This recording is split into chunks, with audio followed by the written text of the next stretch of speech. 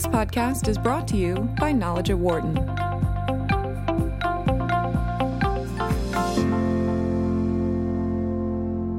Welcome back to the Knowledge at Wharton podcast. I'm Rachel Kipp, Associate Editorial Director of the Knowledge at Wharton website. We're here today to talk about logos, which are probably one of the most recognizable parts of any brand. Wharton marketing professor Ryan Dew has a new paper that looks at a data-driven approach to designing logos. Ryan, thanks for being with us. Yeah, happy to be here. Thanks for having me. Now, first of all, why are logos so important for brands? Well, like you said in your intro, logos are kind of the visual figurehead of any brand. They're the thing that maybe sticks out the most in your mind when you're thinking about any firm, any brand. Think McDonald's, Starbucks. You think immediately these golden arches, the green mermaid, all these different things. They're both the thing you think of, and they're the thing that the company puts everywhere on their products. And so designing a logo that really conveys the essence of a brand is pretty important for a firm to get right. Now, your paper takes a data-driven approach to looking at this, specifically using machine learning. Why is this a little bit different from how we typically look at logos? So typically, I think that people and even academics view design as this kind of other thing, this sort of esoteric idea that there's not really data that can speak to this, that you need to have this kind of artistic grasp that is sort of beyond the world of data. And, to be frank, I think I also agree with that. It's important to have that artistic sense. But what we're trying to convey in this project is that there's actually a science to it too, that there are things that data and models can say about the design process that can help firms develop brand identities, visual brand identities that are doing the right things for them. Now, you looked at hundreds of logos in this paper. How did you look at them, and what did you find?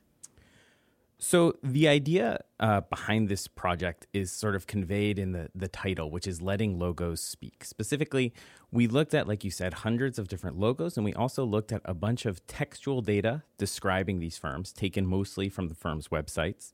And we also got consumers to actually react to these logos and to the textual descriptions by rating these firms according to what's called a brand personality scale. That is, if you imagine this firm as a person, would this person be friendly? Would this person be honest? Would this person be hardworking? As a measure of trying to get at the essence of the brand. So we have all this data on firms, and what we tried to do is we tried to link these separate domains. That is, we developed an algorithm that lets us work with logos as a source of data. So we call this our logo feature extraction algorithm. And what this algorithm does is it basically breaks a logo into many constituent parts. Things like the font, things like the color scheme, things like how dense is the logo, how light is the logo, what's the shape of the logo, what does the mark on the logo look like. So we have these hundreds of features about the logos.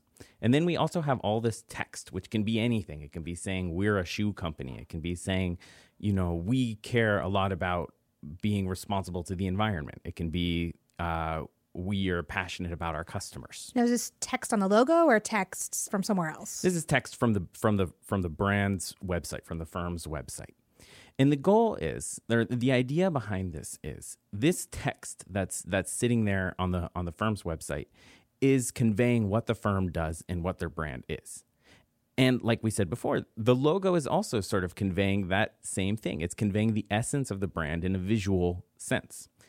And so the idea is we want to link these two domains to try to get the words to describe what the logo is trying to say. Let the logo speak. And conversely, this is actually how the design process sort of works. You start with a textual blurb describing this is what I want my brand, this is what my brand is, this is what my firm does. And then you go from that to a logo template. And so this is where sort of the concept of data-driven design comes in. We both, in the first sense, are able to use text to understand logos, but in the second sense, we're able to go from text to new logo templates that'll let firms develop logos that are consistent with their brand identities. When you looked at all of these logos, was there anything surprising about the results that you got back once you put them through this model? I think actually one of the one of the coolest things is not a specific finding. There's of course lots of kind of specific findings, right? You can say, for instance, if I want to make a luxurious brand, I should make it black or gray, and I should have very thin, sort of elegant letters, and these sorts of things. And these are all things that come out of the framework. But what I think is actually the most interesting finding is really kind of that it works at all. That is, that there is a science behind these things, and that when we use this model to, say, develop new brand identities, the results that come out are surprisingly intuitive. Now, in some sense, it's kind of the opposite of what you asked in the sense that it's not surprising at all. But the surprising element is sort of a level up, that we're able to extract this information, that there is a science to this design process, which data and models can speak to, which can help firms develop better brand identities. One of the times when you often will see a logo mentioned in the news is when a company has redesigned its logo and it hasn't gone so well, at least from a customer response perspective. How can this model help with that? So I think there's two ways in which my research can speak to this question. One of which is actually where we're going next with these kinds of projects, which is exactly understanding how design trends have changed with time and understanding the elements of brand redesigns, how redesigns have helped and hurt firms in the past. So this is kind of where we're going with this project. And so it's a little sort of the findings are still out there for some general principles for when logo redesigns or brand redesigns work versus help. But a more fundamental thing that the current paper can address is this idea of coming up with the sort of right template to convey what you want to convey visually. That is, in some sense, firms should be a little cautious when they're designing logos. If you're a tech startup, you don't want to visually convey that you are a fast food, family-friendly fast food company. And yet there are very specific elements, think bold, blocky letters, round logos, a mixture of reds, yellows, maybe blues, that do convey, I am a fast food company. And so for a new firm, particularly, going out there and developing a logo for the first time, they need to be cognizant of these templates and these ideas, these patterns that exist so that they can develop their logos in the right way. Separate from that, there's also this idea that when a firm is thinking about how to design its logo, it can draw on ideas from separate domains. So, for instance, maybe we want to develop a luxury fast food brand using the two examples that I've already kind of talked about. Understanding what are the fundamentals, the template of luxury, can help you design a logo that conveys that while then bringing in this idea of fast food maybe in a more subtle way. The essence of this is that understanding these templates and having this model of data-driven design can help with the creative process to come up with new either redesigns or new logos that will excel. So now, as you said, people see logos sort of in the design realm. They see it as an art more than a science. And your paper is looking at it more from the data-driven science perspective. So if I'm an individual company working on a logo or updating a logo, how do you see the art side, the designer side, working together with the data side, the science side? Yeah, this is a really important question. I think the answer is we're not out to replace designers. In fact, what we are really developing in this project are kind of logo templates, ideas that can serve as the basis for a visual brand identity, not the full thing. So our algorithm isn't spitting out fully formed logos. Rather, it's spitting out ideas for sort of the layout that you might use, the color scheme that you might use, the font choices. In some sense, the way that the model actually works is very similar to the very first stage in many designers' process, this idea of brainstorming, this idea of looking at the logos that are out there and trying to summarize the key elements of those logos. So these ideas that we've said before, like that many luxury brands have these thin black logos, or these fast food companies have these bold red logos, or maybe these family-friendly companies have these bright colors. These are ideas that would come out of a brainstorming process at the level of a designer, these very first few stages. And what our model allows us to do is it allows us to approach that problem of designing a template in a very objective way.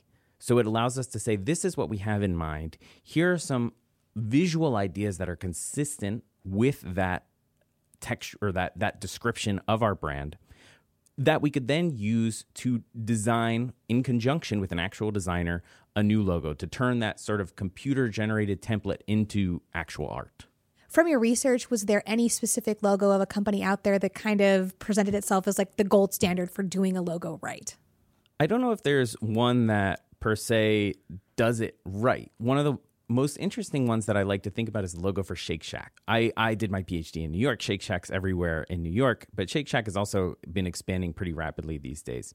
And if you think about what Shake Shack does, Shake Shack is a fast food company. They sell almost identical products to what any of the other kinds of fast food companies do, like McDonald's, Burger King, Wendy's.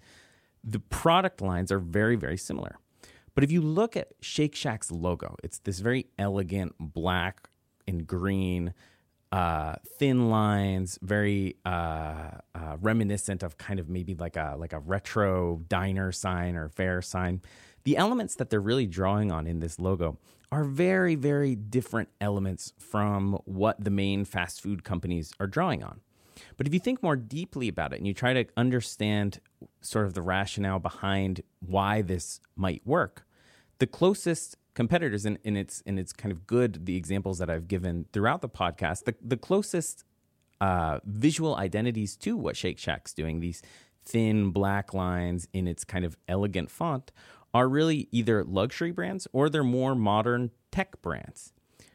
When we think about what Shake Shack is doing, Shake Shack is really operating in these mostly urban markets, targeting a specific demographic, which may also be the kinds of consumers that are more interested in these kind of either upscale companies or these kinds of cutting-edge tech companies. And so by moving away from this typical family-oriented red kind of bold color scheme to this more sleek black color scheme, while still maintaining the kind of imagery of a burger at the center, Shake Shack is really able to capitalize on both the brand-relevant design fundamentals, these blacks, like I said before, this sleek look, while also bringing in that fast food identity, which I imagine is really helping them reach out to their kind of core customer base. So with the Shake Shack logo, they're not just showing that they're different from the typical fast food restaurant, but they're also kind of trying to align themselves with these different types of businesses that maybe have nothing to do with burgers. Visually, I think that's part of the story, and I think that's part of why it works. Of course, part of the story is all this kind of imagery that's going on in the background, which is also something that's a little bit beyond the scope of my research. So, for instance, my research isn't going to say that this logo looks like something from a diner, like an Art Deco diner from the 50s or whatever. But the fact that they're drawing on a specific color scheme, specific fonts, a specific layout of their logo is very similar to what these other firms, which are not fast food firms at all, but what they're doing. And so this similarity, I think, is going to echo in the minds of consumers and allow Shake Shack to resonate better with a certain kind of urban, maybe younger customer base to say, hey, fast food is cool again. Ryan, thanks so much for being with us today. My pleasure. Thanks for your time. You can find all of Knowledge at Wharton's articles, podcasts, and more on our website, which is knowledge.wharton.upenn.edu. You can also find our podcast wherever you get your podcasts. And if you like what you hear, please leave us a review. It really does help like-minded folks to find the show. Thanks for listening. For more insight from Knowledge at Wharton, please visit knowledge.wharton.upenn.edu.